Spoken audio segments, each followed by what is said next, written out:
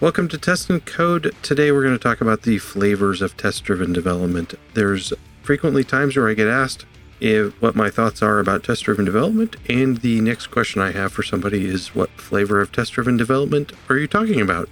To which I usually get a blank stare.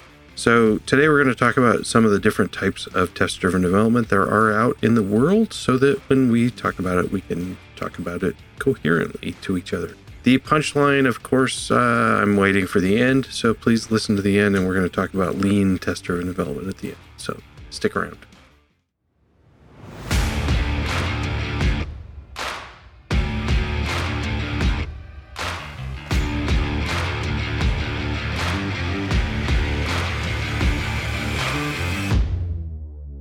Welcome to Test and Code.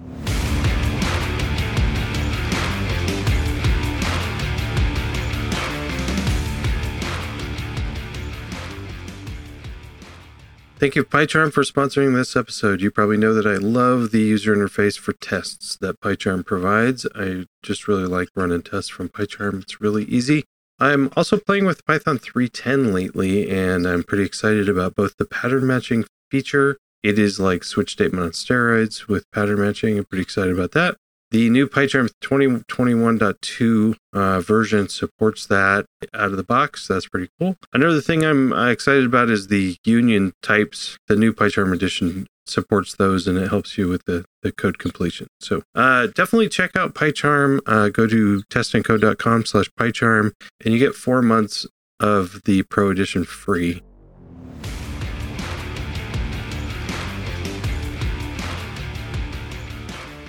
So let's jump in. Let's talk about test-driven development. There's actually quite a few different kinds of test-driven development, and one of the reasons why I think I've put off talking about it too much in this podcast is because of the different kinds, and I just really didn't want to get into any arguments with people. However, I think that there is a hole in how we're talking about TDD, and so at the end, I'm going to talk about a variant that I think of as lean test-driven development, mostly just because I'm lacking a better name, but we'll talk about that later. I want to talk about a lot of the common types of test-driven development you'll find in the world. So, if you look up on Wikipedia, and actually I'm not even going to drop a link, but I've got links to other things. For test-driven development, there's basically a cycle of developing code and developing tests at the same time. And so TDD is a very agile sort of a thing. I'm not using agile in the capital A. It's really agile in the lowercase a, is that it helps us move quickly with developing software. So on Wikipedia, it talks about the cycle is adding a test to your code and then running all the tests. And all the tests except for the new test should fail, but should pass, but the new one will fail. And then you write some code to make your new test pass, and then you repeat that. But then you also do some refactoring. So you refactor as needed, and it's we often say red-green refactor because we only want to refactor when we have passing tests. So we can refactor and keep the test passing. So we want to make sure.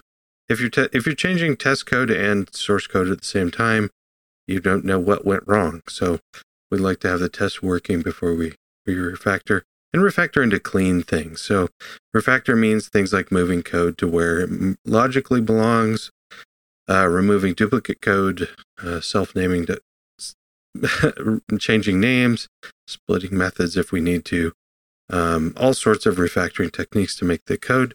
There's all sorts of techniques, but really what I like to say refactoring is making the code what you are proud of. So I like the refactor stage. It's my favorite because that's where I get to make the code something I'm proud of, that I can go at the end of the day and like, yeah, this is neat. This is nice code that I wrote and it works. So red-green refactor. A lot of the things, though, that people leave out is the thinking part. So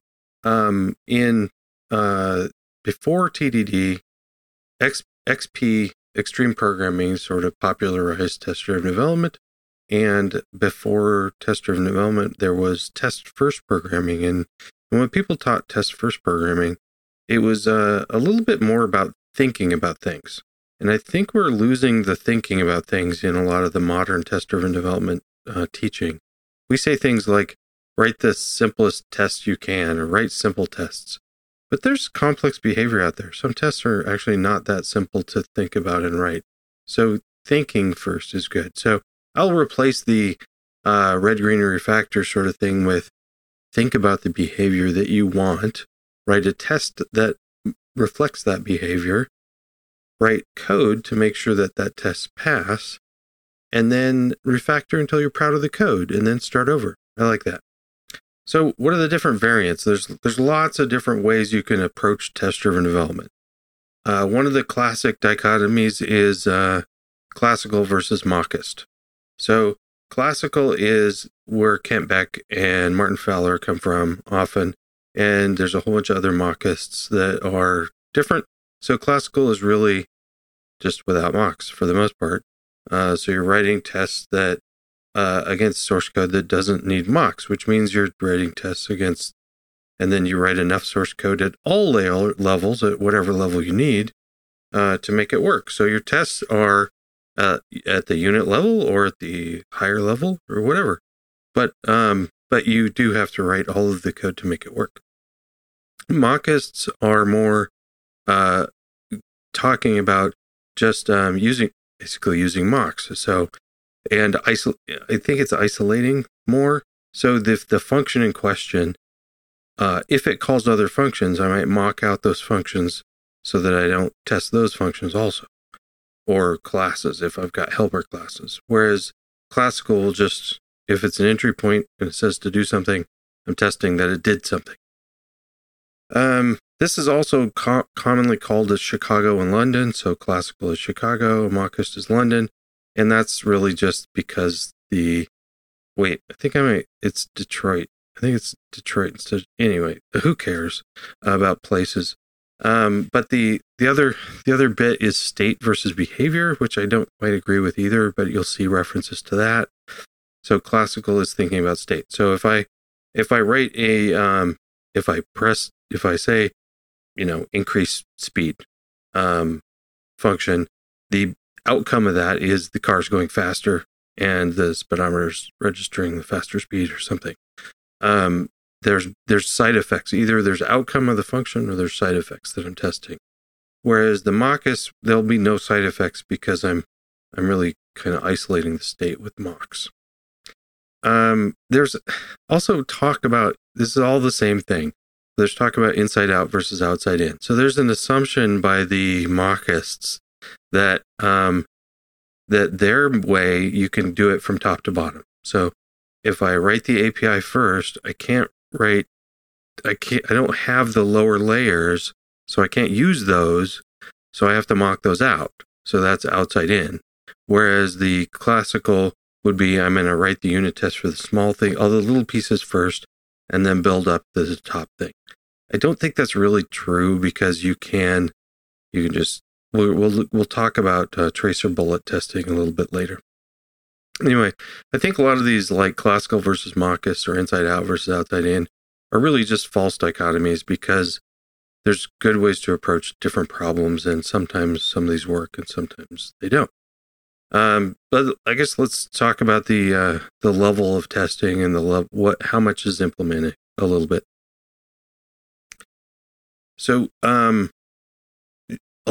there is a talk of like what size is the unit. So the tests in test-driven development are often thought of as unit tests, and that's what a lot of the early documentation was around XP, was talking about unit tests.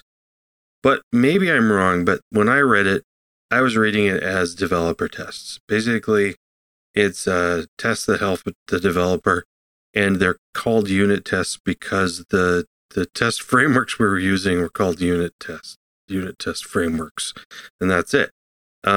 They can be large things. I can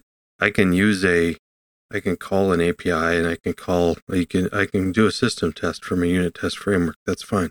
Maybe I'm wrong. But the system test idea of writing, not necessarily through the user interface, but maybe through an API or at least a high-level entry point, that's where behavior-driven development comes in with BDD. And then a tracer bullet kind of approach of saying, let's do one feature at a time instead of doing the whole thing. Like, let's do one feature at a time and complete the whole feature through the whole system. That would be feature-driven development, which didn't really catch on. I'm not sure why. Or maybe it did, and just I wasn't exposed to it. What I was exposed to was Pragmatic Programmer. And the Pragmatic Programmer book talked about tracer bullet implementation, and that really made sense to me. So you can do the level of tests. You can do it at the top level if you can get access to it. And then you can, the implementation for a feature, for a little tiny piece of it, can be implemented through all the layers down below. And in some of those cases, so that's a high level test. But in some of those cases, to implement some of those lower level functions, you'll want to have more lower level tests to test those whatever piece that you need, and that's fine. You're adding tests. The break, yeah, we'll talk about some rules in a second. I'm okay with breaking rules because rules were meant to be broken. So a top level test is sometimes considered an acceptance test because it's testing the user exposable behavior of a system. And a unit test is like testing a function or testing whatever the developer sees, or testing a class or testing an API or a subsystem. All those are and then integrate there. There's no accepted truth of what all these mean for anything, but an integration test is absolutely the worst definition anywhere. And I don't even know what the definition is, but it's somewhere between unit test and acceptance test. I don't know. So if we've got, let's say I've got, let's just jump into the rules, because that's an interesting discussion. There really are no rules for test-driven development. However, there was a Robert Martin was one of the, not to be confused with Martin Fowler. Robert Martin came up with, I think it was him that came up with these rules of TDD. And the rules were write production code only to pass a failing unit test, and write no more than a unit test that is sufficient to fail, and write no more production code that is necessary to pass one failing test. So you're taking little tiny incremental steps. Okay, maybe that works for some people. It doesn't work for me. But let's just pick it apart for the fun of it. So I'm supposed to never write any production code unless I have a failing test. Well, what about refactoring? Refactoring is all about writing production code when I have all green tests and keeping them green. Okay, so I've broken that one already. How about write no more of a test that is sufficient to fail? Well, I actually just really want to solidify and codify a user behavior at a top level that is expected. And I want to codify that as a test. I'm not going to just go halfway through. If I'm on, and even if I'm on a roll, I might write 2 or 3 tests. Why not? I don't see the problem there. And then write no more production code that is necessary to pass that one failing unit test. Actually, that one's a pretty decent one. Is if you are, and that's there for trying to keep you from like just overcoding. But so if you think you might want to do more, just your tests are passing. What are you doing here? Maybe you're gone on to the refactor stage, but at least admit it. So I don't think there's really rules around those. I think they're silly to talk about rules of TDD. But the size of the unit and stuff, whatever works for you. But there's this notion of like, okay, well, what if I'm writing the developer level test, the unit test, but I'm not really writing the acceptance test. I've got some other person, like a team of people doing the acceptance level tests, the system test for the system. And I'm not even dealing with the system. I'm just dealing with this little component on my own end. I think that's fine. But you can think of, like, let's say your little component, think of that and test against that. Test against the API of your component. I really doubt that you're only responsible for one function. That would be a weird job. But there is this notion of a double loop test-driven development. And that's the idea around that is I write in a system level test, an acceptance test, or maybe somebody else does. A test, it fails, so I need to write some code. But instead of just writing some code, I write a unit test. And then I jump into the TDD cycle. So I do behavior-driven development for the acceptance tests, test-driven development for the developer tests, and I've got a separation of people. Maybe the test team is doing the acceptance test, and the developers are doing the unit tests, and we all go out for beer on the Friday night and everything. But if that works for you, great. Whatever. But there's still duplication there, and I have a problem with if the acceptance test is enough to test the system. Why do you need an extra unit test? But you might need lots of extra unit tests to test the little tiny pieces. That's fine. But if you only need one, what's the point? You already have the acceptance test. The goal. I want to talk about the goals of test-driven development a little bit. The goals for me is to work fast.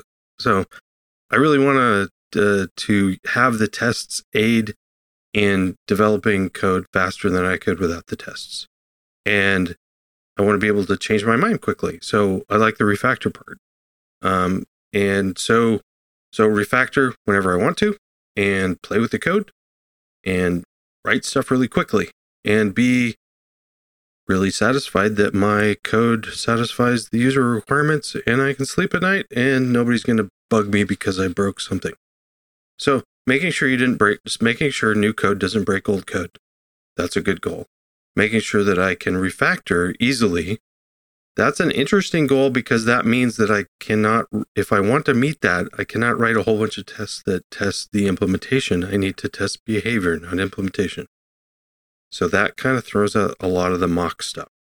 I'm totally on board with mocking external stuff. So if you've got an external system that's not even controlled by your company or your group, and you want to mock that, you're not going to refactor that out. So as long as you're refactoring in the code that you have control over, great. So team structure matters because I did want to talk about team structure a little bit. What if I don't have an external test team? I've just got developers. And what if I don't have developers? I just have me. Let's say I'm working on an open source project and it's just me. Or just couple people, a small startup. There's only developers. Why would you hire a test team if you're just a handful of developers coding something new? In which case, you really don't want to be wasting time. And the whole, do micro increments and red, green, and refactor 17 times a minute seems excessive. And especially if you're going to throw away code, I don't want to throw away code. Oh, the throwaway code thing.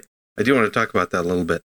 There is an image, which I'm not going to link to, but I probably should, that for test-driven development, that is how traditional software is developed, and it shows the development of a car. And it shows wheels, and then more of the car, and then finally at the end you've got a car. And the TDD approach is you start out with skateboard, and then you have a scooter, and then a bicycle, and then a car. And I just don't get the analogy. I think the analogy is you always have working code. I like that part.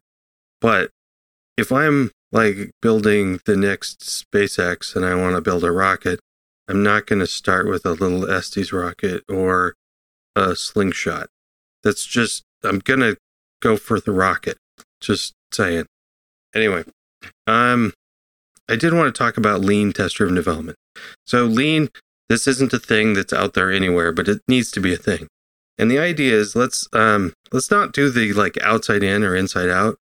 Let's do test-driven development with the end in mind. So let's say at the end, when we're delivering code, I want a full suite of acceptance tests that completely test the behavior of the system that is expected from the user's perspective. And then I have enough unit tests to help speed up development of internal components, of course. But and what does that ratio look like? I don't know. It's different for every application. It might be a whole bunch of acceptance tests and not very many unit tests. It might be just a handful of acceptance tests and a whole bunch of unit tests developed depending on what sort of system you have in mind. I don't care about the pyramid. I just care about enough to have confidence in the code. And then we're going to implement them with tracer bullets. We're going to say, we don't know what the system's going to look like, but we know that for this feature, we're going to do this, and we're going to write a test for that, and then we're going to write a lower level test if we need it, but we don't have to. We're going to focus in, and in the end, and yes, we're going to throw away some tests. Yes, we're going to throw away some code. We're going to refactor a lot. We're going to refactor both code and tests. But I'm never going to get to the point where I'm going to say, I don't want to refactor because I don't want to touch the tests. That would be terrible. That's like the waterfall thing is I don't want to refactor the code because I don't want to change the design document. How ludicrous is that? We don't want that. We don't want to avoid test refactoring when it's the right thing to do because we have too many stupid unit tests. I don't want that. Anyway, so I'm going to have to flush out lean TDD. I'm going to do that kind of in the open over the next several years probably. And hopefully other people will help out with that. I probably didn't cover all of your questions about test-driven development. So, let me know. There's a contact form. I'm on Twitter at Brian Ocken, and there's a contact form at testingcode.com. Please send me your questions around test-driven development. If I don't know the answer or don't have an opinion about the right answer, I'll find somebody that has an opinion or maybe the right answer. So, anyway, I think that's it. Thanks a lot.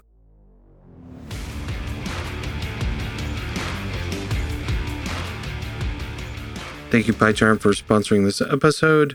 Please check them out at testandcode.com/PyCharm. It's wonderful to have them as a sponsor. And thank you to all of my wonderful Patreon supporters. Join them at testandcode.com/support. If you'd like to sponsor an episode of Test and Code, you can also find information about that at testandcode.com/support as well. Those links, as well as links to a whole bunch of articles that talk about different test-driven development variants, are at testandcode.com/162. That's all for now. Now go out and test something.